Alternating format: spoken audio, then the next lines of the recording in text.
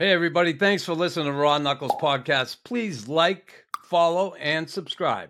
What was it like, I guess, in the middle of a fight, or you're in that fight and you're going, can you kind of explain that emotion? What was that emotion for you in a fight? Like, don't fucking get hit. Don't let go hit. I was actually pretty calm and I actually loved the moment. When I stepped on the ice, I never backed down. And I never stayed down. And I was vicious, and I was malicious, and I don't care. I'm alive. He's a freaking madman. Look at him going to town. Yeah, PJ, welcome to the Raw Knuckles Podcast, buddy. Awesome that you took the time to join me. And I just want to address one thing with you first. You weren't fucking late for spitting chiclets, but you were late for me. I was not late for you. I was not late for you. I'm on a call. Trying to get all this. I work. I didn't have I'm in my basement. I have a job. I don't live the lavish lifestyle. I'm working for the Canadians and living the life. Lavish. By the way, our Canadians, how are we doing right now? Because how often do you have to go to the games? When they call, I don't go often. When I have something, they call me. But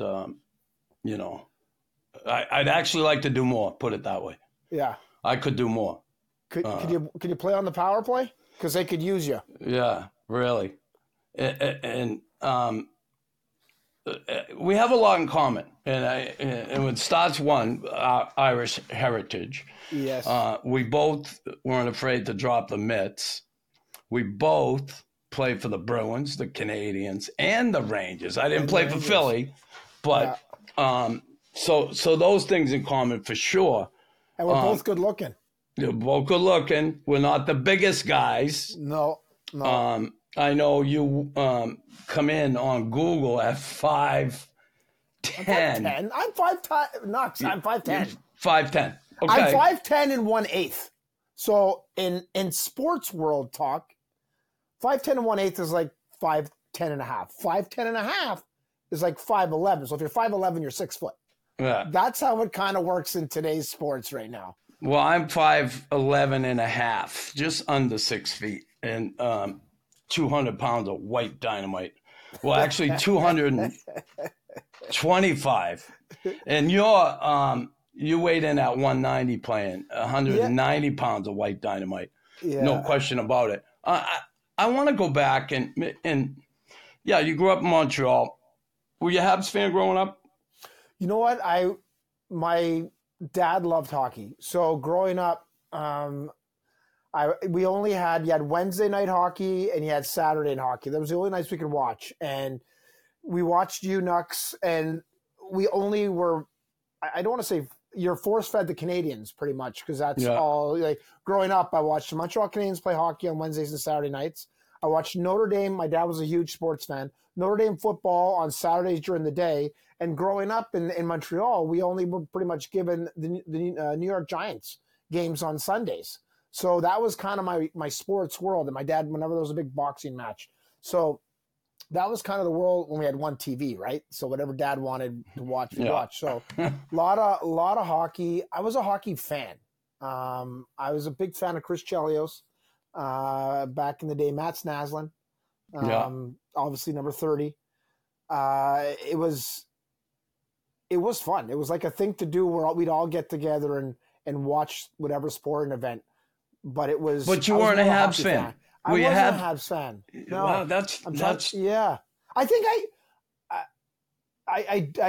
it's funny. My brother would go get all the autographs. My brother and I was never. I'm not a fan. This is going to sound funny. I'm not a fan of much. I like things. I'm not overly crazy passionate about I'm not that fan word. I'm not a fanatic of a lot of things. See, when I grew up in Boston, I was a Bruins fan like crazy. Right. Now, I like the Celtics. I like the Red Sox, Patriots, because of, provincial, being from Boston. But even today, yes, I'm a Habs fan. If the Habs are out, and the Bruins are in the playoffs, I like to see the Bruins do well. If the Rangers, because I play for those teams, definitely. But first and foremost, it's the Habs. And growing up down there and being a Bruins fan, it surprises me because here in Montreal, people are either Habs fans or they hate them, or they hate the Habs, and they're Bruins fans. Yeah. You know, and that goes back. I always think it goes back, especially like Kanawaki, Stan Jonathan attracted a lot of fans from there. They love the rough and tumble hockey. And then in the East End, right, Phil Esposito, a lot of the Italians back in the day when they were only right. Bruins. Yeah, all the Italians love the Bruins. So they have that big base. Anyway, so Peach, growing up here, but hold on to defend you. I was a fan of players, not necessarily a team. So my buddies growing up, I guess because you were in that situation, you were in that environment where your friends were Bruins fans. The environment that I was in, I had friends that liked other teams. So I wasn't, I don't want to say force fed. I watched it as a fan of hockey, but there was Gretzky was playing, right? So Gretzky kept coming out with that silver stick, the Easton, whatever. So my Gino, of course, and you have one. I don't have one, but I actually have them. Where's my picture of Gretz? My Gretz is over here. And my pictures are crooked behind me. Now you're throwing me all off by looking at. I'll have to use my head like this. I was in an environment where my friends liked other teams. So G liked LA because of Gretz. I had buddies that liked the Bruins, funny enough. So I was a fan of not necessarily the Canadians. So you're a fan of hockey. As a kid growing up, did you have that desire to one day want to play in the NHL? Like a lot of kids grow up playing hockey. I want to play in the NHL one day. Did you have that mindset? I didn't. I just wanted to be I never even thought there was a world of it. I wanted to just play sports. I love soccer. I love soccer. I played lots of soccer. Back then, we could play hockey in the summers. Sorry, hockey in the winters, soccer's in the summers. I did every other sport known to man. My parents had me in with my ADD, ADHD, whatever you want to call it, in a sport all day long. So, I mean, in high school, I finished class at 2:30, play a school sport, whatever it was. I wrestled, soccer, rugby, volleyball. And then I'd come home, eat, and then I'd go to a hockey practice. So that was kind of, or in the winter, you'd have some indoor soccer practices. I loved all sports. I wasn't ever thinking that one of them would lead me to the top level. I was the smallest kid, Nux. I was the smallest kid, and I was shit at everything. So I loved doing it, but I just was shit at everything. So I was. Well, so you couldn't have been shit at everything. You could have been okay at everything. You maybe weren't a superstar, but I was competitive. I was very energetic. I just didn't really excel in anything with skill set. Soccer, I love soccer. Some people said that I was a good soccer player. I was good because I can run. That's about it. It's the skill sets of soccer. I just kick the ball and chase after it, but I didn't the soft hands in hockey, the nice touch in soccer, a nice dig or nice set in volleyball, or I wasn't good at any of those things. I tried and wanted to do well at them. I just didn't have the savoir-faire. So savoir-faire, Yvon Lambert. So growing up, sister and your brother Dino, and where does the toughness come from? Does it come from mom and dad? Does it come from growing up with Dino and fighting with him? Or did you fight in the neighborhood growing up as a kid? Or No. Where does the toughness come from?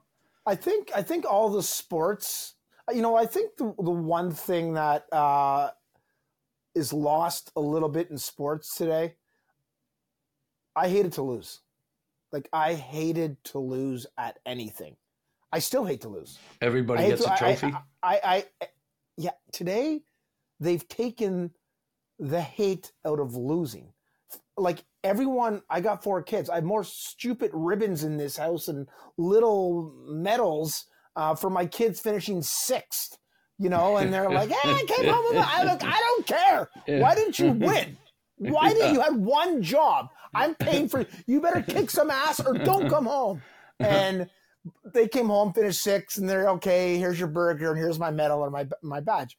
My kids are great. I'm only joking, but I miss I lost. I don't ever want to lose again, so I have to make myself better. You know, I have to, you know. Again, all the sports that I mentioned, I loved. I love. I worked on all of them. I went to practice. Practice was 50 minutes. But then practice was done. I'd still practice. Like, I wanted to get better. I wanted to be the best on the field. I wanted to be the best on the ice, Nux. I wanted to be the best at everything.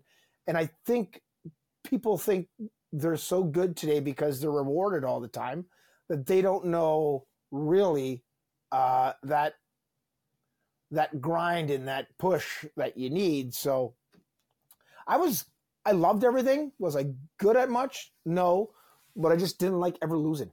It's refreshing to hear you say that you wanted to be the best, because I had Ty Domi on here and he told me he was the best at everything. It was funny. It was funny. I know. That Ty. In high school. So you played junior, you played the Lumber Kings. Well, where does, you know, it's a good question that you ask. Because you and I played physical roles in hockey. Yeah. And people are hearing us talk. And we're both chill and fun. Everyone knows Chris and nowadays and the Canadians, you see him at the rink. Nux is giving out hugs, high fives, kissing babies, everything. But there was a time where we punched people in the head. Yeah. And it's not as if you're born with that. So, you know, you asked me the question, but you played in an era where men were men. Mm. You know, was it a switch for you?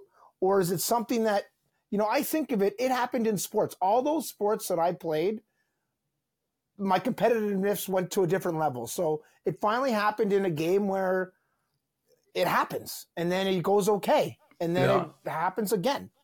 I don't know how it started with you, which is a great question. Well, for me, it started. Listen, I believe it's a learned behavior. To for the most part, was I born with it? I don't. Is some of it hereditary? I look at my father's a tough bastard, and he's a Green Beret military guy. He disciplined me, you know, physically, but I also saw my father not take shit from anybody. I've seen my father fight a few times. I was in a fight with my father and my brother against a bunch of guys. In a bar? Yeah. Outside a bar. Yeah. You, your dad, and your brother? Yeah. And that's a movie. It's unbelievable. A movie right now? How is that? It's like The Outsiders, but the Nylons. Incredible. I went with my dad to have a couple beers, me and my brother.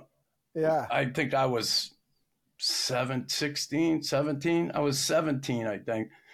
We were at the bar over by his work. We went to meet him, and we were parked right in front of the bar. We're having a few drinks. It was one of them, the first time in a bar with my father, ever. We'd have a beer at home or something, but the first time in a bar. And we're in there, and I'm looking around. I look out front, and there's a kid trying to steal my father's car. So I run out. I said, hey, I ran out. My father got up. My brother got up and chased me out. And I chased him down the street. And my father said, Chris, he's yelling at me. Chris. I chased him into a bar. And all his boys were in the bar. And then we end up anyway, we got arrested, the whole thing. Anyway. But yeah, so I saw my father fight. I was in a fight with him. And, growing up in my neighborhood. So, it was learned behavior. And plus, my father instilled in me things that, you go out in the street, people are going to try and get over on you. They're going to try and take advantage of you. Stick up for yourself my father always taught me to stick up for other kids. And that's where that came from. So part of it's learned, part certainly, I think is a inherited. Inherited. So anyway, to getting back to PJ, because this is about you, not me.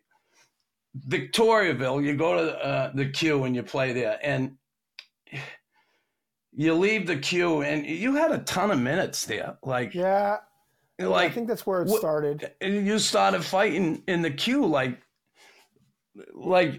was that something? Were people trying to like take advantage of? Like, how did the fighting start with you on the ice? Well, again, competitive and growing up with a brother a year and a half younger, we all played sports every day, and it was again competitive, and I go to junior hockey where it's really the first place where you're allowed fighting, and again, I may be a little bit over competitive on some plays. I used to play defense.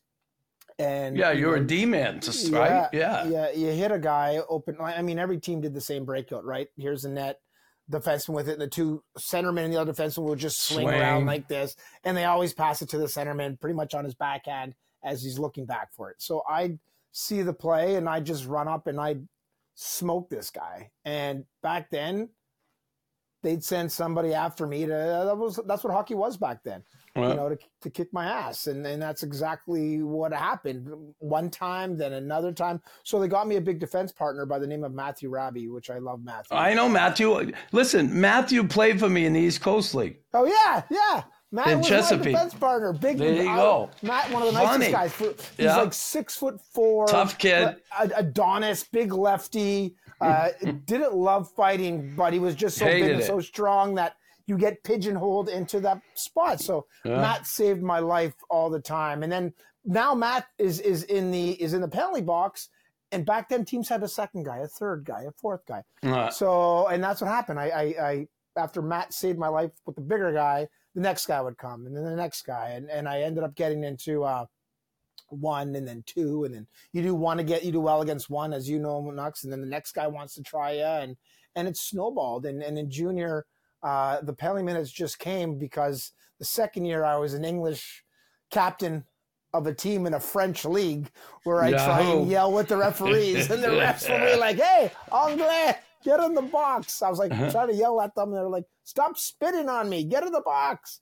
So the minutes piled up in junior, and that's where it kind of really started. Where it really started. I had a couple of good tilts.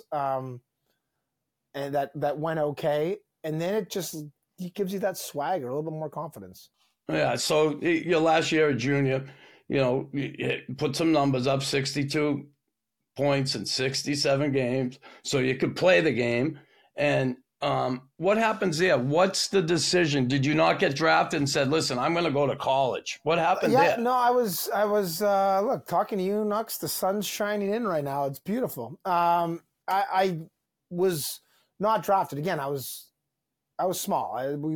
Junior, I was maybe 5'9", maybe 160 pounds. I was a defenseman, maybe 170. I don't even remember. Adam Fox type. Without Adam Fox's skill. Okay, so that's kind of, and a lot of times you're a good player, but you're better because of the people that you're surrounded with, right? Like I use Michael Komisarek, who was an amazing defenseman for the Montreal Canadiens. No, this is not where I'm going, but I'm just explaining to people listening that you thought he was like an all-star defenseman, and he was. He had some great moments. But when he went to Toronto and didn't have Andrei Markov to play with anymore, and then he had to play with someone else, like him and Markov were so great together. And you can compliment whoever you want of the duo, but the duo was great. And Mike Komisarek looked great. Then he goes to Toronto and he's playing with someone else that is not as great as Mark. And he looked not as talented. So he looked like he was off. So there's, I go back to, I wasn't great, but my team wasn't great either. Some players can get camouflaged in a situation where the team around them is really good. And look at a college football team. They got 10 first-rounders coming out of it. You're the punter on that team. You look great just because of de facto. I wasn't great, and I wasn't on a great team. So, and I was small. There's a million reasons why I wasn't drafted or asked to go anywhere. But I ended up, after my second year, I did play that style that you got recognized, and I got a call from the New York Rangers to go to Well, camp. what happened? But what happened with the St. Francis X? Did you Yeah, get well, a call sorry, from the I Rangers wasn't- before that? No, there's no option. I don't think I'm going to play pro. So you're going to go play college, extend your career. Yeah, exactly. Well, I wanted to, ideally growing up watching Notre Dame, you know, it was amazing. I wanted to go to Notre Dame is what I actually wanted to do. I wanted to go to a U.S. You know, I grew up in an area that, you know, Kent Hughes is now the general manager of the Montreal Canadiens, but Kent was one of those guys in the West Island that, you know, from a good family, all education. His brother Ryan was drafted by the Quebec Nordiques. Middlebury. Ryan's at Cornell. There was other guys. Oh my God, Dan Gravel went to Merrimack. Brad Purdy went to Maine. Like I was around. So there were guys around you people going off to college, and you wanted to go. College, and that's the goal that I wanted. But the moment you play junior, you can't do that. So I ended up taking option B, which is, you know, at the time you didn't know how amazing Canadian colleges. So I not drafted, not a great stats, not everything. What's the next best thing for me? It was Canadian college. I was really excited about the opportunity. I went to a school called St. Francis Xavier. In Halifax, right? Around Halifax. Antigonish, Nova Scotia. Yeah, great spot.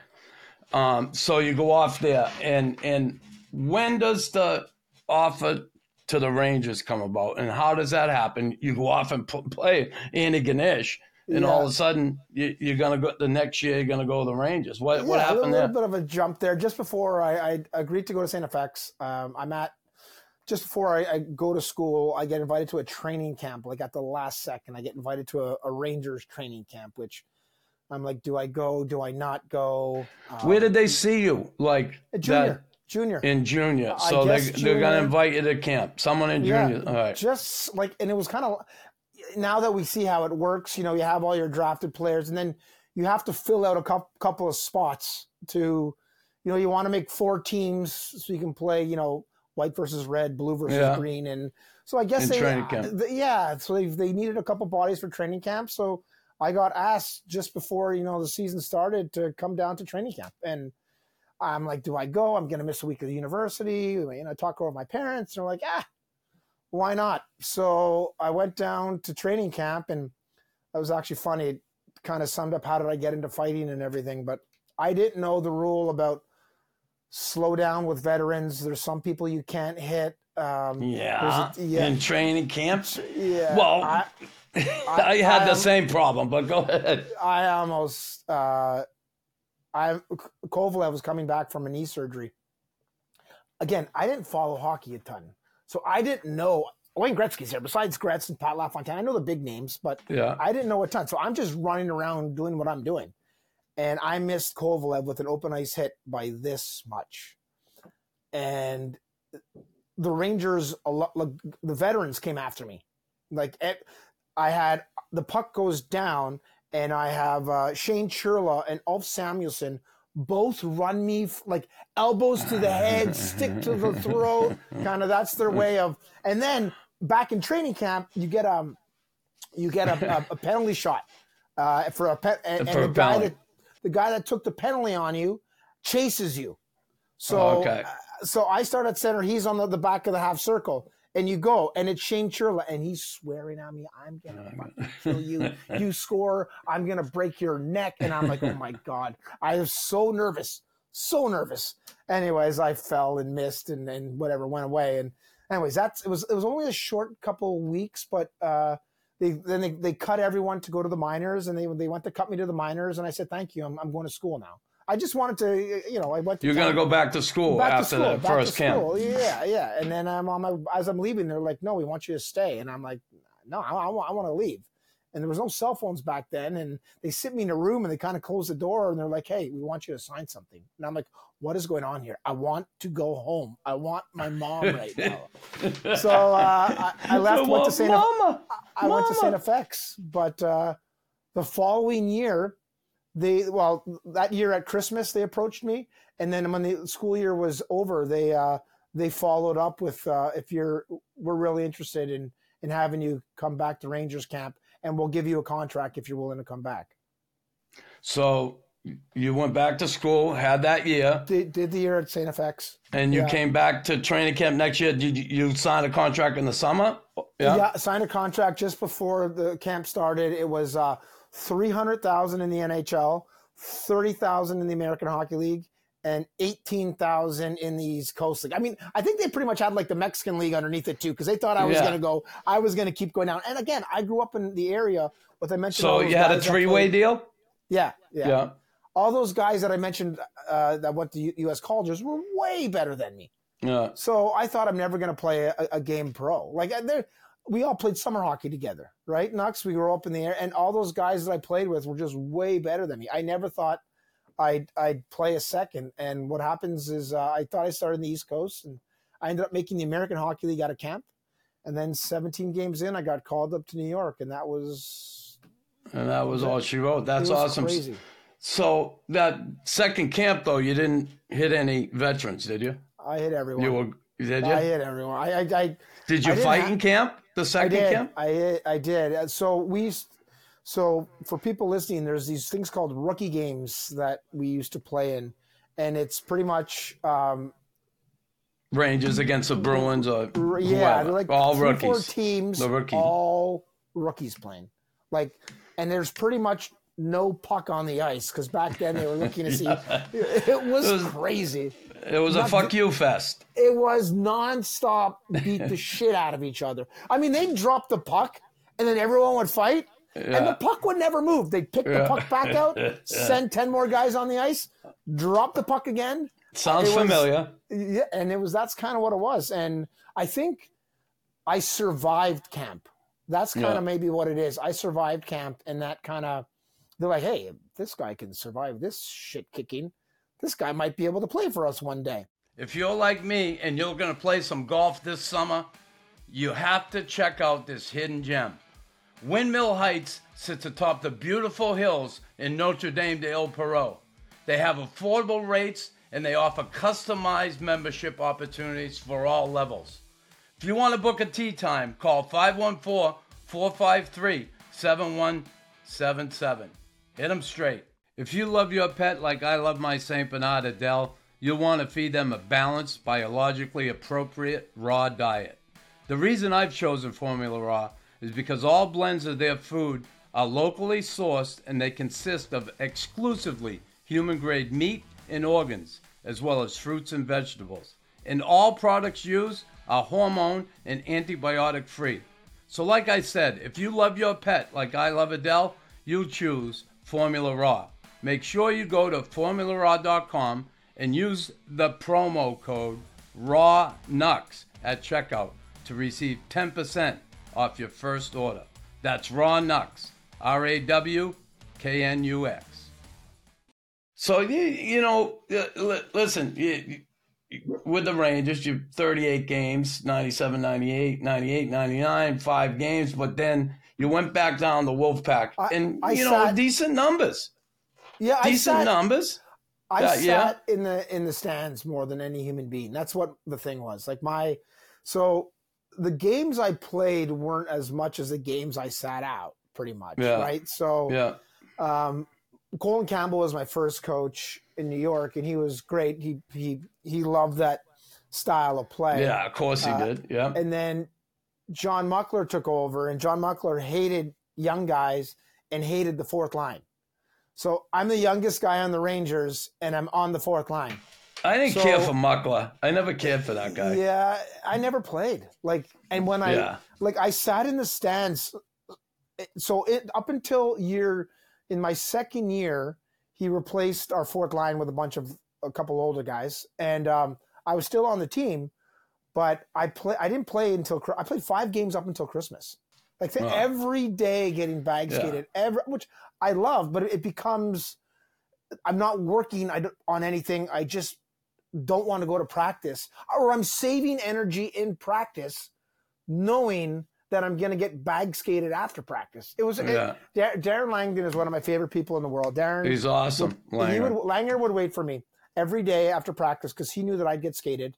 I was one of the only guys there that had to get skated because you couldn't skate anyone else. They're all veterans. You know, he's not going to make, you know, Wayne Gretzky, Adam Graves, Kevin Stevens, you know. They're not going to make them skate. They're not going to make them skate, but they still have to get their frustrations out. So let's skate the dumb young kid. So that's exactly what I got skated every day. Langer would wait for me with 2 beers and some pizza.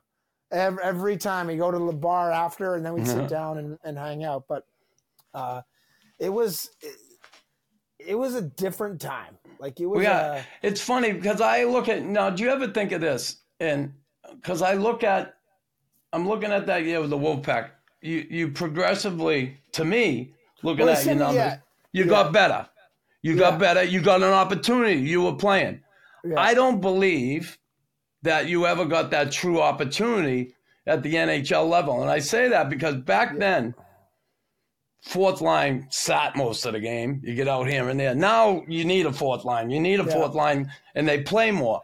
Do you feel you could have done better, like put better numbers up, at least had better 100%. Numbers if you got that opportunity?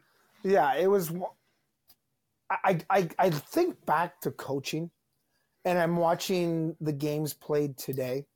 And really, I loved all my coaches. Well, the ones that taught me anyways, or played me, I meant. Mm-hmm. We weren't really ever taught anything at that level. Like, you were never really – you're just there. And I know it's not a development league, but – yeah, you're supposed to know your shit when you get there, right? Yeah, but I don't think the coaches know their shit half the time. That's what I look back at. Why would you not – like, I don't always get teams putting their fourth line on the ice with your fifth and sixth defenseman. Like, I let's put your 5 worst players on the ice and hope for the best. You know, some guys are going, and some guys you could spot in every now and then. Some players aren't playing great. You can mix and match. Yeah, give a guy a chance. Yeah, like, you know, Montreal Canadiens the other night, Ullinen has 2 goals after like 3-4 shifts, and I'm like, there's still like a period and a half to play. This guy's hot. Suzuki or somebody else, I'm just picking a name, isn't hot right now. Maybe try for a couple shifts, pumping this guy up onto another line and giving him who knows what could happen. It's not the end of the world. It's 1 game, 1 shift. Let's see. Back then, it was just John Muckler didn't like the fourth line. So I didn't play up until Christmas. I played 5 games, and my agent at the time was like, you got to get out of here. It's like, you had a pretty good first year. This is just going to hurt your process, your progress. So I went back down to the minors, which was Hartford, where, like you said, and it's a big argument, you know, it's NHL is not a development league, but the AHL is kind of a confidence league. I think that's the way I explain it, and that's where I did. I went there. Yeah, you did. Well, I look at your numbers there, and you did, like, you got an opportunity to play, and that. Yeah. And on the flip side with me, and this is why I say it, because I feel so grateful for the coaches I had in Montreal, from Claude Rell, who helped me every day. And then Lemaire came, and forget about it. Talk about it. It's not a league where you teach. You got to, you know, not developmental league. But he helped develop my skills. Like how? How? Like doing stuff for... Yeah. He would take me after practice. Instead of skating me, right, he would take me in the center ice circle, and he'd stand on the edge, and he'd have a puck. And he said, you're going to react to wherever I put this puck. And he would pass it to me on my forehand. And then I'd have to, if I got on my forehand, I had to give it back on my backhand. If I got on my backhand, I had to give him my forehand. He would make me move my feet. And he would say, here, the reason I'm doing this, I want you to have quick feet, be able to change direction real quick in a small area. And I want you to be able to control the puck with it at the same time. So he'd do that. Then he took me down the net. That's awesome. And he said, Crit, you're going to score your goals from here, okay? And I want you to take the puck. He'd put like 20 pucks. He'd say, take 1 up on your forehand, 1 on your backhand, 1 on your forehand, 1 on your backhand. Because you're going to be getting rebounds in front of the net. You got to put it up over the goalie and do it quick. And he would take me down there and do that. He would explain what the drill and why he's doing it. And it was unbelievable. One day he comes to me, Peach, and he says, how long do you think you have the puck on your stick in the game? And I'm like, I don't know, 2 minutes. He said, what? 2 minutes? I wasn't even thinking, right? I'm there, I have for 2 minutes. How many He seconds? said, Wayne Gretzky don't have for 2 minutes. Yeah. So he said, really, think about it. I'm now, okay, maybe 10 seconds if I'm lucky. He said, maybe 7 if you're lucky. Depends on the game. But he said, like all his warm-up drills in the morning, before you got into the practice were with pucks. And he said, the reason I do this is because I want everybody to be more comfortable with the puck. So when they get in the game, they're more comfortable with the puck. Yeah. And when you have the puck for that short time, you better do something good with it. He was unbelievable like that. That is awesome. You know, I benefited from that. The one thing that I also like what you said there is, and I think that gets lost, is when coaches give drills, players sometimes just think it's robotic and it's just a drill. But there's a reason why you're doing that drill. And then it opens your mind by the way you think about doing that drill, because then you can visualize it, you know, in a game, and like the way you just said, you know, I could see a shot coming, you getting ready to tip it, but you can't. It gets stopped. You got to go down, but the goalie's already down. So you got to get there, go to your backhand and flip it over his pad and put it up. Yeah. Right. And that's kind of that's exactly, you know, Robbie Ftorek was one guy that he did coach me, but to the point of, man, your hands are terrible. Your hands are terrible. You know what? I want you to watch a guy like Dave Andreychuk. And I'm like, okay. And he's like, Dave Andreychuk has been in this league for 100 years. What does he do? And I'm like, holds on to the puck. I don't know. He goes, well, when he gets the puck in the zone, he just gets it out of the zone. So he had me flip it off, practice flipping it off the boards every time, rim around, get it, flip it off the boards. And then he'd be like, God, your hands are terrible. So I wasn't allowed off the ice until I flipped all the pucks into the bucket. So I put the bucket there, and I'd be on the ice for 3 hours. Thanks, the Zamboni Robbie. The Zamboni guy is like, we got to go. I want to get home for supper. But, yeah, I wasn't taught a ton. And I think going back, I think you used the term comfortable there, but going back to Hartford, let me do things that I was maybe too scared to try up in New York. Because if I made a mistake, they would put me on the bench again. Yeah, that's what it was. So I could try things there, which doing them, you became more confident or more comfortable. Yeah, I'd be more comfortable trying to do something, or even just the play itself, because have the confidence to do it, because you've done it and you didn't get fucking chastised for making a mistake. You got maybe someone corrected it, but the next time you wouldn't make it. But so you go from there to the Habs. Coming back to Habs, how does that happen? One, and coming home here, how was that? All right, coming to the Montreal Canadiens. My mom and dad are going to be able to come to games. My brother, my family's going to be able to come see me play. How cool was that? It was. I actually had a better offer to sign with the Buffalo Sabres. I was speaking to a few teams. And, you know, the Buffalo Sabres were like, hey, you're going to play on a line with probably Rob Ray. They had me tell me what they were, where I was, chance I was going to end up. But I had the opportunity. Buffalo. I had the city they forgot to finish. Yeah. I had, you know, come on. The Canadiens, you have an opportunity to play for the Canadiens, and everything you just said.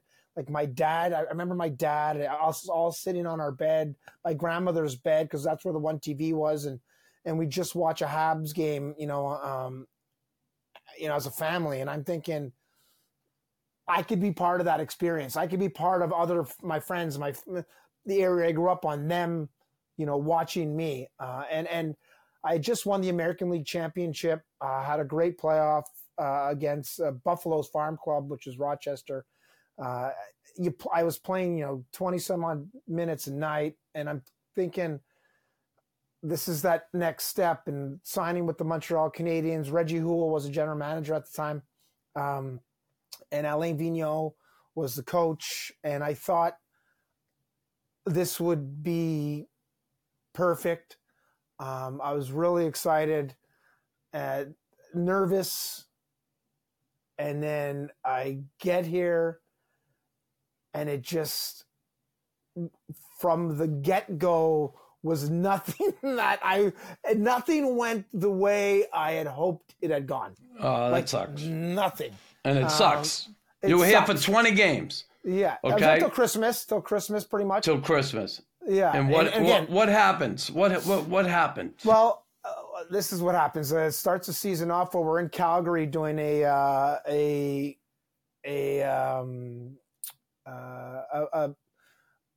team building event. You know how everyone gets together and we're all like, swing from some ropes and arm. shit. Yeah. You have a partner's fall back, all those things. Yeah, we're playing blindfolded soccer. Who the fuck started that? Coach Vino has been playing blind, and way to go, fucking Alan. You have a guy holding you, telling you where to go. So I actually, like I said, I was pretty good at soccer, but I end up getting the ball on my foot, and I don't know how I get it because you're all. So now I just start dribbling slowly because no one else can see me. And someone walk you into a wall or something? Fucking Andrei Markov pushed me right into somebody else's head. I bust my nose. I'm bleeding everywhere. And Andrei Markov didn't speak. And that's why they gave him to me, thinking this loud guy, it'll be great. And blah. So here's Alain Vigneault, like, this is our new fucking tough guy? Bleeding all over from blind. He was funny about it, but that's how it started. And then things just never went well. That was the year prior to the last couple of years for the Canadians where they set the most injury games. Saku Koivu went down in game 2 with his knee. Trevor Linden, Benny Brune. We had Eric Weinrich got hurt. Sheldon Surrey's wrist. It was like boom, boom, boom. So ended up firing Vigneault and Houle because we're really bad. And then, but we're bad because we're just bad. Our whole team's injured. And then they bring in Terrier and Andre Savard. And Terrier and I had a history with each other from like junior in the American Hockey League. And one of the first things that he liked to do was make his team a lot bigger and tougher. So he trades me from Montreal to Philly.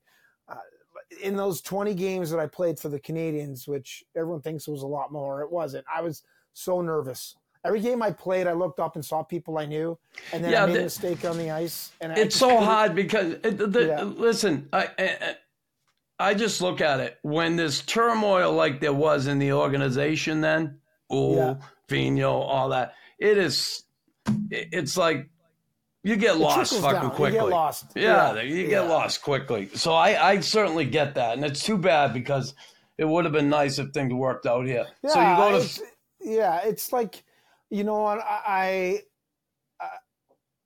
there's guys that I played against in that organization that had a lot of success in this town because of just the way they worked, you know, and I can't compare you because you're, 20 goals? You had 31 year? 21, yeah. So you're 20, you're in the team for a bunch of years.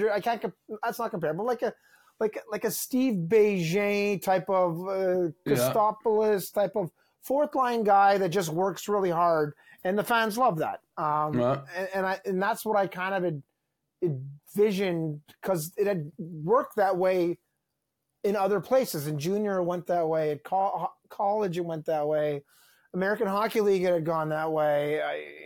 3 years up and down with the Rangers, and I got like fan favorite, and I'm thinking every year, and I'm thinking this is the year with the Canadians, and I'm gonna be, I'm friends with Natasha Lambert, whose father is Yvon, so I go up going to see Mr. Lambert all the time, and I played against J.F. Houle, who's now the coach of Laval. His dad was, Reggie, and I was seeing myself just work hard. This is what it's, and it just, nothing went well. Nothing went well. And I really wish I could do it over again today because I think I'd be different, and I think I'd think differently, and I just wish it played out differently. Yeah, it's funny, that knowledge, right? You get when you're older. It's easy now. I wish I knew this when I was younger. But again, I want to get to your time in Boston because to me, that's where things for you really took off. And the fan base absolutely love you. They've always embraced tough guys.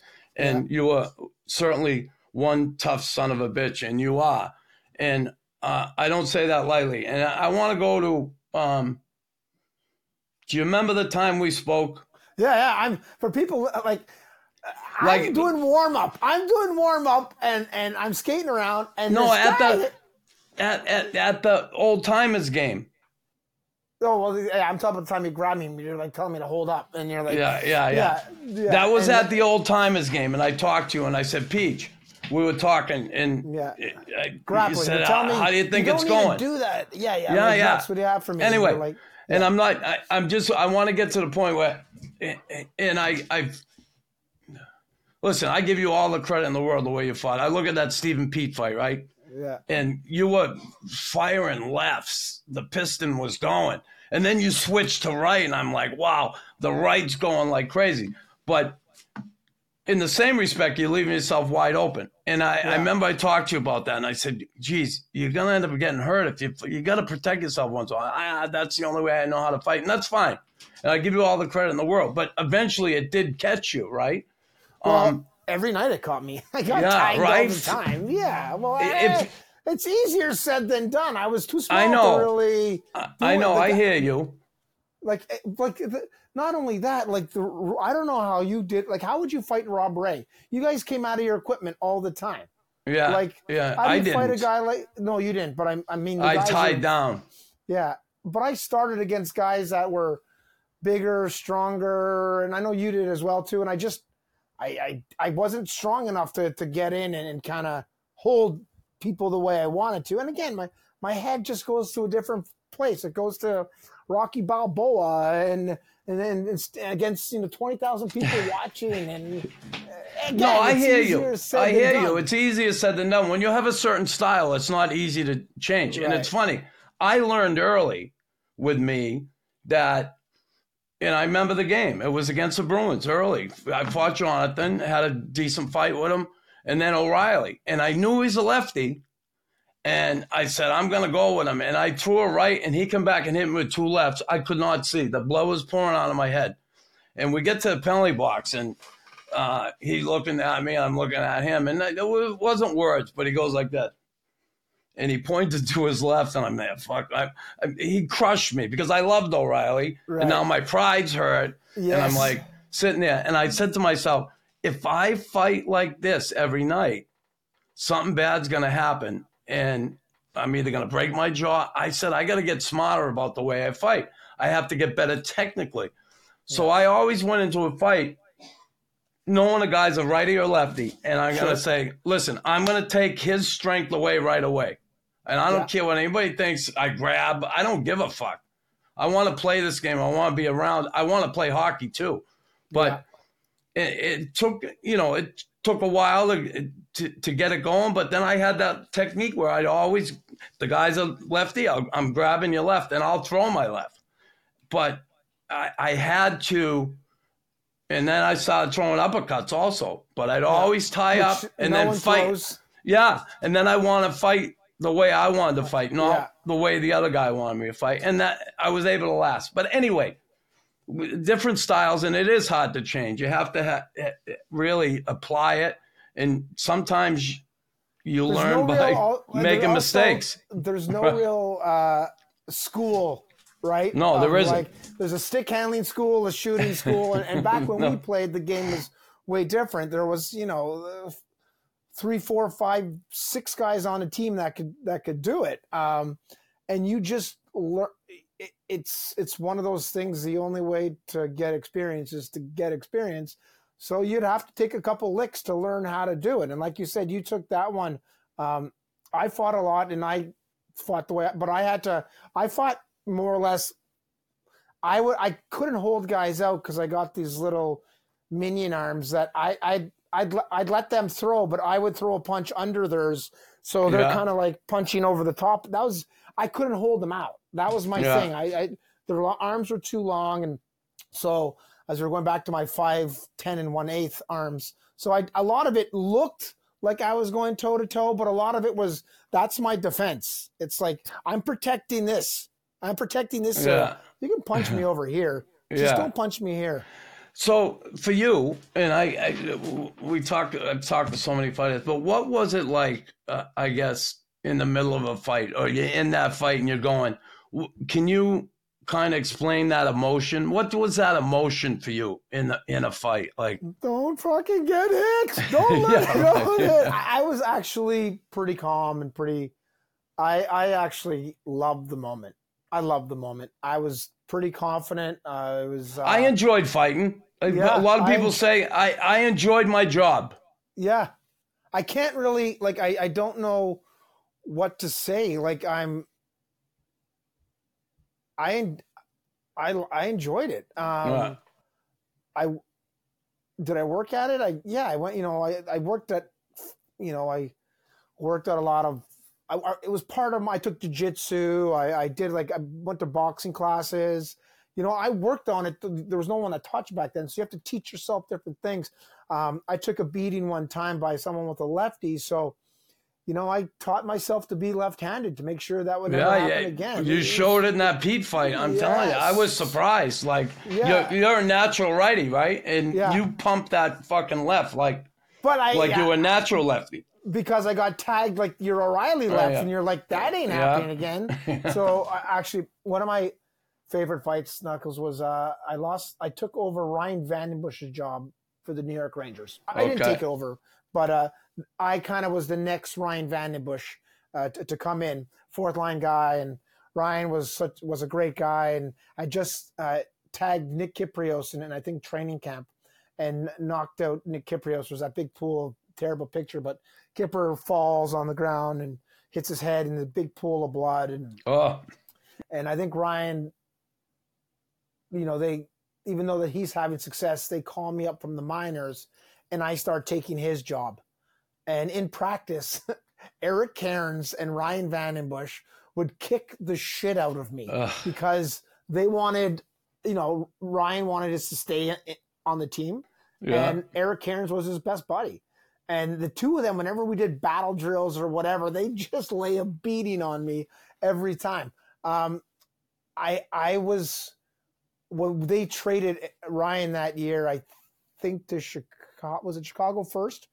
Anyways, that was a moment that I had been fearing having to fight Ryan. And one of the last times I saw him fight, I mean, we didn't have these for every video in the world. He could throw him. He could chuck him, and he's wiry, but my God, could he chuck him? And I was so scared until the first time that I fought him. And you talk about, guys that lefty fight this way, fight that. As much as I tried to study, Ryan was the one fight that I was really scared of because of everyone loves the fighting but a life can change this quick if you land one or they land one. Oh, like you could, people could die. And I think that gets lost a little bit in it. But I loved it. Yeah. Like I was so scared for the Ryan one, and I taught myself to fight left-handed for that one day that I was going to fight Vandenbush, which was like a couple years later. Ryan kicked my ass too. But it was I didn't die. And that was my concern. So I didn't either, and thank God we didn't. But I want to go to your time in Boston. 3 different coaches, Fedoruk, O'Connell. I don't like O'Connell, by the way. Yeah. And I'll tell. But anyway, he had some things to say in the newspaper about me and my family, and anyway, which I didn't like. And honestly, your time, he was a coach, and then he was a general manager your third year, and you end up leaving Boston. Now, the whole ass kicker crew started in Boston, right? With the security guys and the cops, right? Yeah. Tell me that story. What happened there? I was having, again, blue-collar city, Boston. The great city. Isn't it the best? City. Yeah. And it was a great time. And People loved you there, Peach. Yeah, it was a blue. They embraced town. you big time. Yeah, They did. We were the number one team in the Eastern Conference. Joe Thornton was on fire. Glenn Murray had 40 goals. Brian Rolston had 30. Billy Guerin had 40. Hee-haw. O'Connell. Hee-haw. Yeah. Joe Thornton. They traded him the next year. He gets MVP. But they end up, they get tired of writing about all these other guys that are superstars. Hey, who else is left on the team? Let's write about PJ. So I had a couple of good scraps, and one of them was the Stephen Pete one. And I have a police officer that comes into our locker room with a box of shirts. Actually, stay there. So this is actually funny, the irony of the timing of this. But comes in with these shirts, and these are actually the shirts that they had. It said PJ Stock Crew, and on the back, the nameplate. Ass kicker. That's awesome. Ass kicker. So he's like, these people are selling stuff with your name on it. And I'm like, oh, they're like, do you want me to? That sucks. I got to get a piece of that. Well, I'm like, in my head, what do you want me to do with them? What do you want me? Because I was the first hockey player they did this with at the time. I guess more Red Sox guys or whatever. But I'm like, you kidding me? This is the best thing ever. I want tell them I'm keeping this box for my friends and tell them to keep selling them. And it just started off like it was kind of one of those things in Boston that just took off. And it was super cool. It was, and to your detriment, I think honestly, you were more popular than Mike O'Connell, and I don't think he liked that. And you did get hurt. Yeah. You ended up orbital bone, the stick in the your eye. Orbital bone, right? I had a couple things, but they it got a little popular, and I don't know. I don't think. Not a little. You were a lot fucking popular. Yeah. Listen, I was there. I saw it. I heard it. I watched it. But and I remember you got hurt. You ended up. They put me in the minors and they shipped me out of town right away. Like, get out of here. And then you were gone. Like, fuck, I couldn't believe it. They just signed me to a 2-year extension. And it was just, it made no sense. Michael O'Connell. That's all I'm going to say. They brought a few other people into the organization that had their own ideas. They had their own guys that they wanted. He got rid of you. He traded Joe Thornton. Joe Thornton, and who was it? Marco Strum. Yeah. Was like he was the top player in the deal? Are you kidding me? How can someone? First player ever to be traded and win the MVP in the league the next year. Other team. What? Insanity. I think it was yeah. And I don't think, I'll be honest, I don't think Kevin Paul DuPont helped the Joe Thornton cause. He didn't like Joe Thornton for some reason, but he hammered him in the paper all the time. He had something against him. And I don't know if he got into Mike O'Connell's ear, but boy, Joe was gone, you're gone. So you go to Providence. Just a week. And then they get me out of there. I was only there a weekend. Yeah, a weekend. Then down to Philadelphia. You play 66 games. Yeah. And did you get hurt again?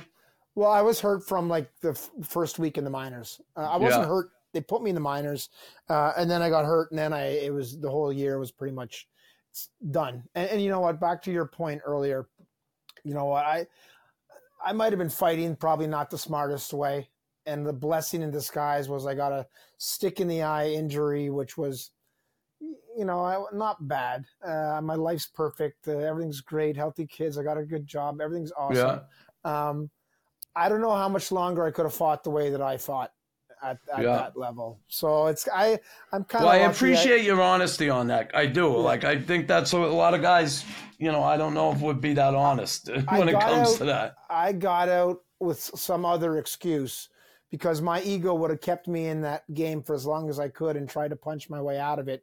And it's like my kids all play rugby, which I love rugby, but Rugby's an accident kind of waiting to happen. You know, you're Yeah. going to get hurt because that's what, Yeah. and that's what, you know, fighting was at that time too. You know, there's something down this pipe. If you keep trading punches with people that are bigger and stronger than you, it's going to happen. You're going to take one sooner or later. So No question. Boston was awesome. The t-shirts were awesome. I still have them. So it's pretty fun. Like it's, you know, pjstock.com, by the way. Go right but ahead.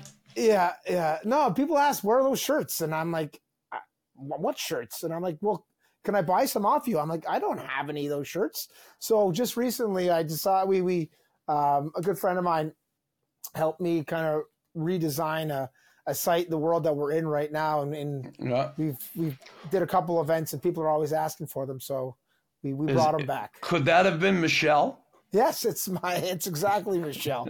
Yeah. My also my boss. She's So, awesome. Yeah. So we got some cool stuff. But you know, we're pretty lucky, Nux. We sit back and looking at, you know, this T-shirt that they had that people wore with my name on it. I'm looking at you, all those cool pictures behind you, and your jersey. It's pretty awesome, the gifts that hockey has given us. Yeah, there's know, no question about it. No question. It's pretty. We're two very lucky people.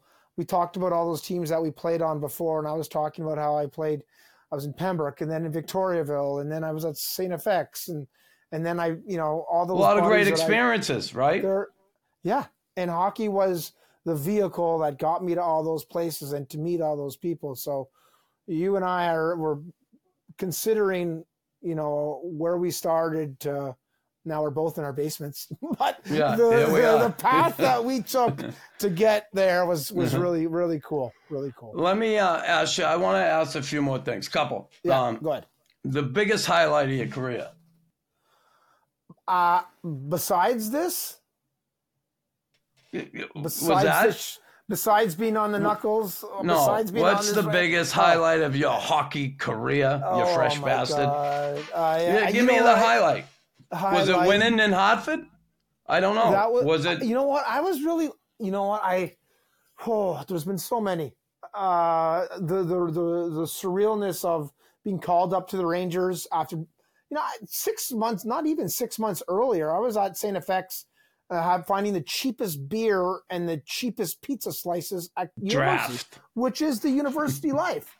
Yeah. You know, a couple months later, and I'm not expected to make any hockey league ever. I thought I was going to start way down here. I end up I'm playing with the New York Rangers and Wayne Gretzky and Adam Graves and Pat LaFontaine and Mike Richter and Brian Leach and Bukaboom. It was crazy. At MSG in front of 20,000 people and you're still driving a clitoris. Yeah, I was driving the Taurus. Yes, The Taurus. The Taurus. And then which everyone called the clitoris. Yeah. I thought I was going to start on the East Coast making $18,000. So I couldn't get I can't afford to buy a fancy car. Everyone did back then. Whenever they got their signing bonus, they'd go buy a fancy car, and then they never play a game, and they're stuck with this $100,000 payments. car. Yeah. So you know what? That I scoring for the first game with the Canadians was awesome. Scoring, I think my favorite though is a playoff goal I scored for the Bruins against the Canadians. So it's kind of a double whammy. A, I'm scoring in the playoffs and contributing to a great team, and B, all the people that thought I was shit, I just scored a real nice goal for the Boston Bruins. And all my friends that I wish they'd seen me do something, and now hockey's on every channel in the world, and you can get it. It wasn't as much back then. So they got to see one moment of my career, even though I was for the Bruins. So I scored, on the Bell Center ice, playing for the Boston Bruins in the playoffs. So there's the highlight I'm looking for. Yeah. Now, looking back, coaches, who was your favorite coach over the course of your career? The guy that you'd go through a fucking wall for? I loved Colin Campbell. Billy Barber was a great coach as well. Billy was awesome. I had John Fatorik there for a bit. I love that John looked at me and said, "Hey, you're crap." Robbie. Sorry. Yeah. Robbie. Yeah. Robbie had some quirks. He's a different bird, right? Yeah, but he was great. He was really great for me. And I think that's the important thing. It's not necessarily the big team picture, sometimes it's that relationship with the individual. And Yeah. Robbie was great for me. So it's hard, for all different moments and experiences. Colin Campbell's my first coach with the Rangers. Fatorik's the coach while I have success in Boston. So I think the influence of those moments influence what I think of the coach. Today's game. What are you thinking about today's game? I heard you talk about leadership and the importance of it on teams, and I know how important it is because I know what it did for me being around Bob Gainey, Larry Robinson, Serge Savard, Guy Lafleur, those guys. What do you, when you look at the game today, what do you think of the game, the health of the game? I want people to do something tonight or tomorrow or next time they watch a hockey game. Close your eyes and listen to the game today. And all you hear is stick checks. All you hear is stick, and that's all it is. There's the lack of physicality in the game right now. At the end of the day, hockey is a form of entertainment. The number one sport in the world, well, North America I'm talking about. People love football. People love NASCAR. People love UFC.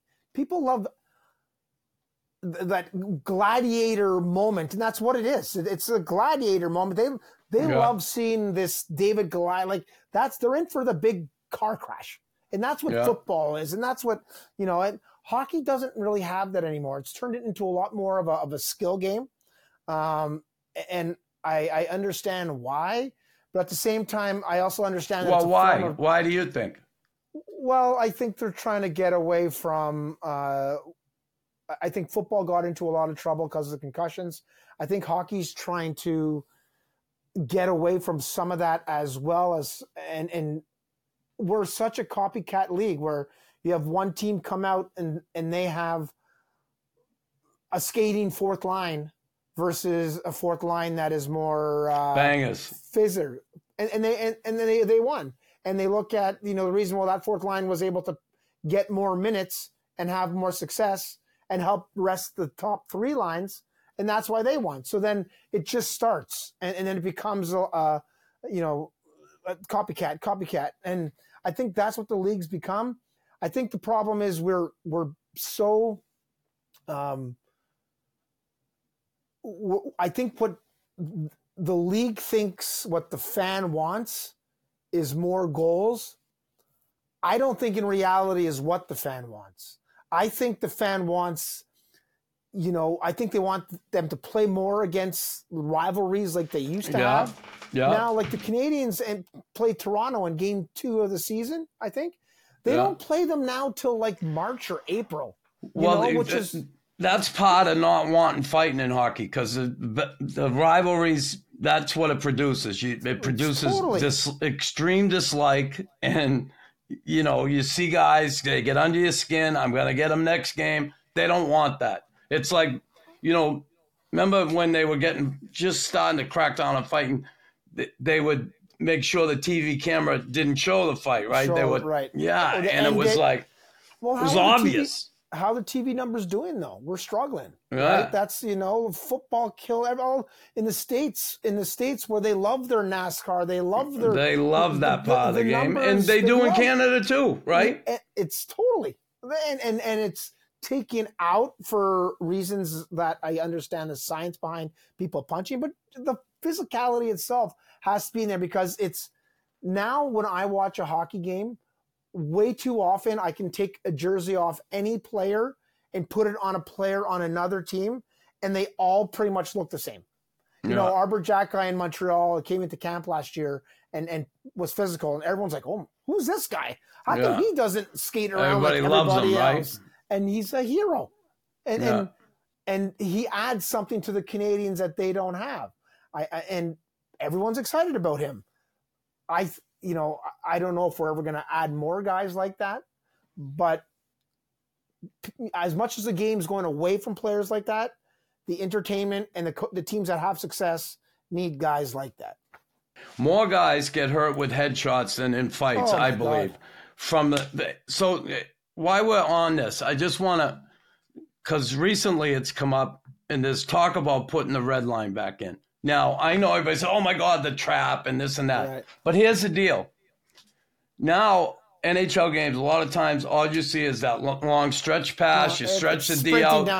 The D cheat off. They get back to the puck.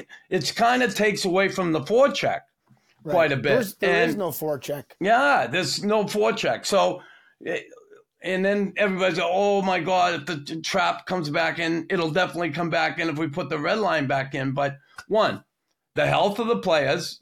So if the league's talking about we want a fast, wide open game, they could give a shit about the health of the players. One. Two, you would actually see teams have to pass their way up the ice to get through that trap, whatever it is.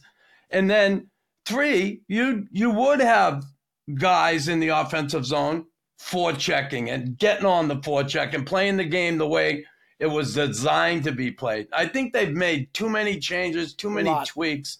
I'd love to see the red line back in. You know, I don't know about you. I haven't really. I do know the trap.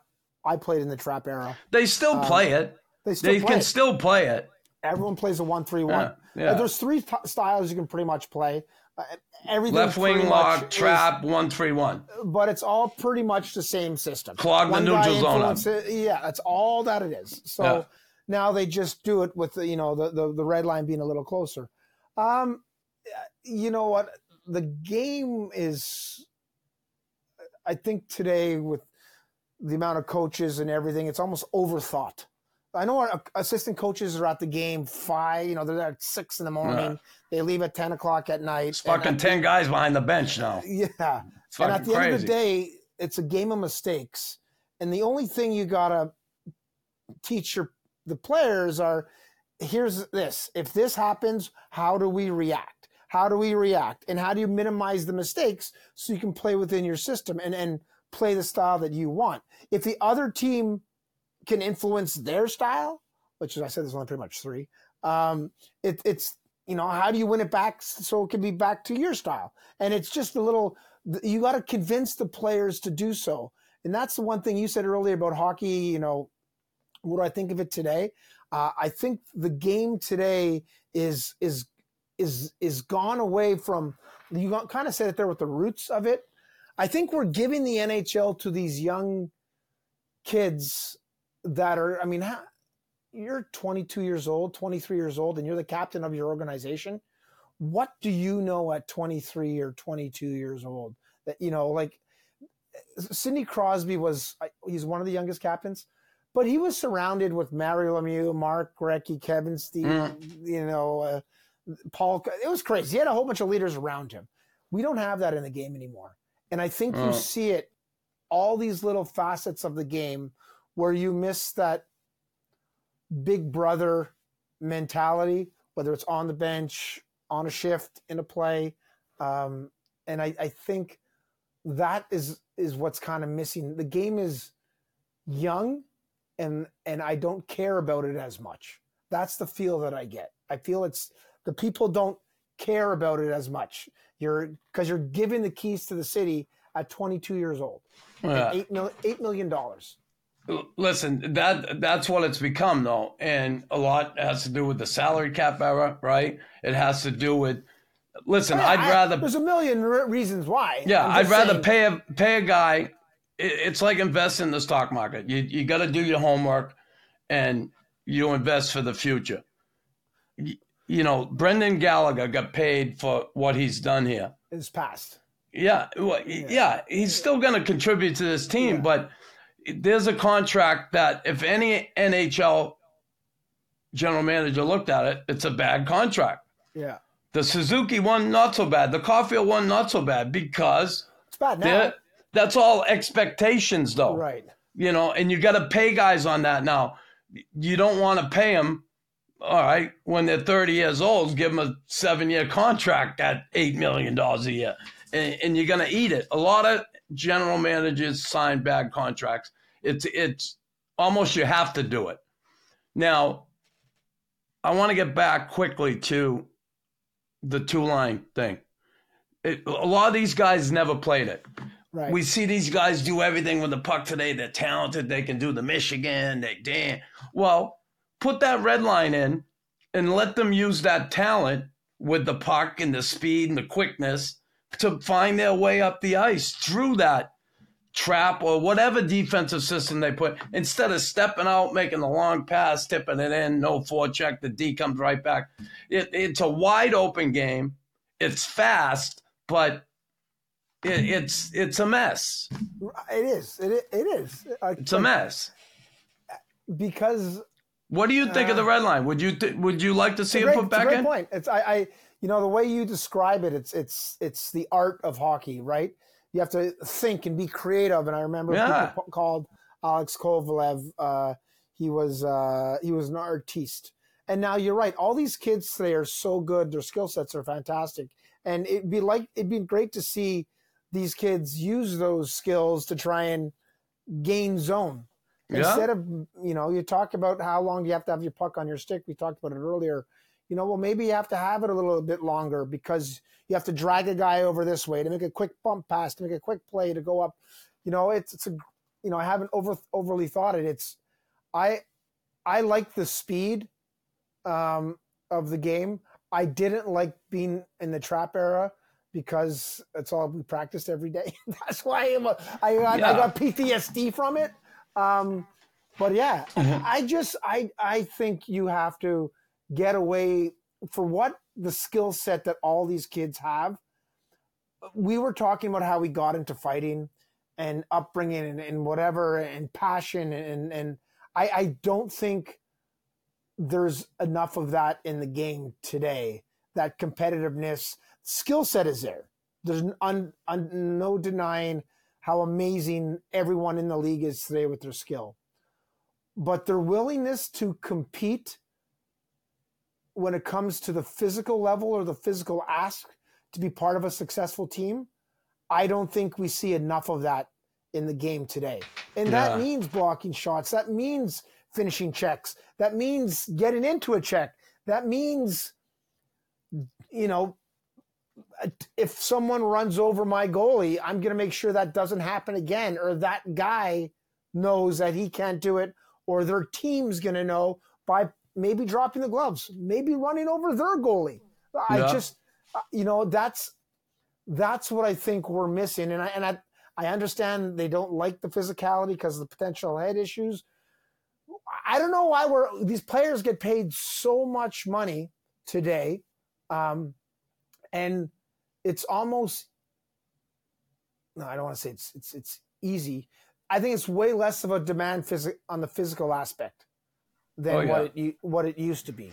My whole thing with the red line, and we talk about the forecheck.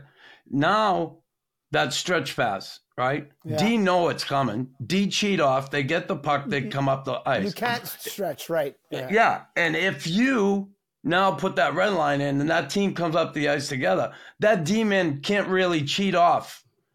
He's got to hold the blue line. Yeah. And that's when you see guys put the puck behind the guy and you can create the forecheck. And we don't see it hardly anymore. The odd time, they dump the puck properly and okay, you get a forecheck going. But I just think it'd be so much better for this game. It'd really test the talent of these kids, how good they are with the puck, the pass and the skating. I like that. You know what else? That's the one thing that, since we played to today, I mean, they've changed so much with the face-off dots and the little no entry zone by the goalies in the corners of the rink, the no red line. I mean, you can't touch a guy with your stick in the regular season. But in the playoffs, you can hack a guy over the shoulder. The rules change. But I'd love to see, which is against what the league is thinking because they want to go less physicality. But if a goalie wants to come out and play the puck, he's a fair player. You should be allowed to hit him. If he I'd put a bubble wrap around his net, like a circle, almost like in lacrosse. You can't touch the goalie in that spot. But if the goalie wants to come out to play the puck at a certain point, why shouldn't you be allowed to hit him? He's a regular player. I don't know. I mean, protect him in the crease. But yes, in outside, the creases you can't. Yeah, I would find, like, again, that's my thinking. I'm thinking, how could you get more people going, whoa, in a game? Like that physicality. And then, oh my God, he hit their goalie. Who's going to do this now? Who's going to do that? What's going to happen next?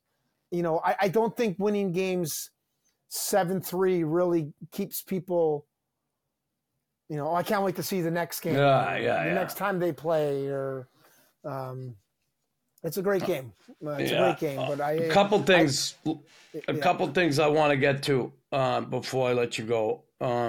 One, certainly your brother Dean, you lost your brother back in 2016.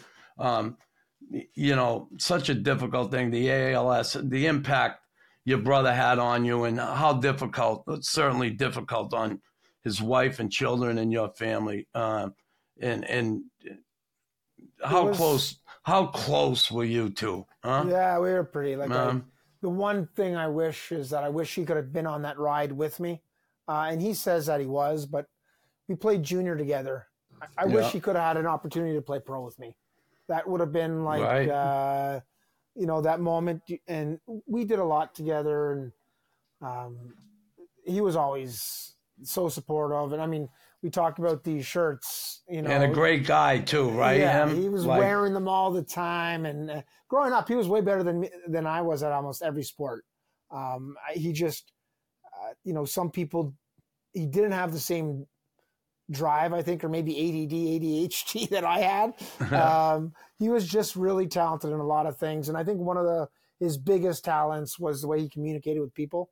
He was just, you didn't not enter a room without knowing my brother was there. He was such a great, he can make the person who's the most uncomfortable person in a room feel like the most comfortable person in a room. So it's, every family has, we talked about hockey lessons. There's lessons in life all around us. My brother, and I think back, I wish I had said things differently or did things differently, because you never know, right, how things are going to play out. And then your brother gets taken away, and you're like, it's every family they go through I'll call it their shit.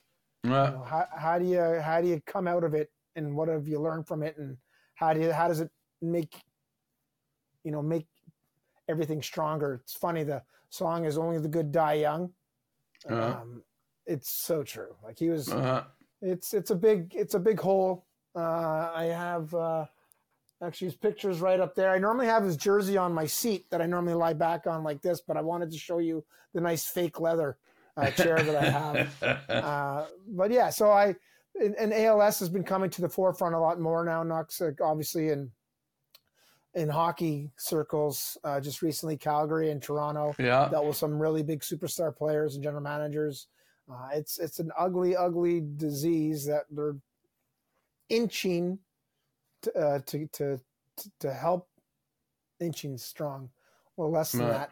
It's just one of those things that we just can't really fix all that much yet. But you figure in today's day and age with all the advancements, right? Yeah, and we're not it's big names too, right? It's like Boris Salming. One of the greatest Toronto Maple Leafs have all the science and doctors around there, and Calgary Flames organization, one of the great people in that organization there, and we can't fix it right now. We can't fix it right now. So, all right, I'm gonna. It is what it is. I'm gonna certainly. One thing I want to ask you before I let you go, and yes, I'll sign a picture for you now. I'll sign a picture for you now. Sign. No, I want you to. I want a fucking PJ Crew shirt. I'm get coming. The picture. I'm getting. XL too. XL. I want you to tell me what the first line of your eulogy would be. Huh. Shit. Do I have to write my own eulogy? Well, yes, you do. Just the first line. Just the first line. What would it be? Or what would you like it to be? It's going to be, I'm sure it's going to be, finally, he shut up. It'll be like, do you guys hear that? Exactly. He's gone now. So finally he shut up. Well. Finally he shut up. Yeah. There's actually, I did my brother's a eulogy, and it's kind of, you don't know what to say. I kind of, poor church. The priest was great with me, but I was telling stupid stories, and you're doing it in the church setting, and it's like, I'm like, sorry, Father. I'm telling this story. Sorry again, Father. I'll be with you in a minute, Father. Yeah. Sorry. So that's a great question. Yeah. Finally, he shut up. Good. Finally, it's quiet. My What's my brother Steven has actually going through cancer right now, so he's battling. My older brother back home in Boston, but he's doing pretty good. But man, you just never know. Like I said, we all go through stuff, and just hopefully. Love to your brother, my man. Yeah, Love yeah. to your brother.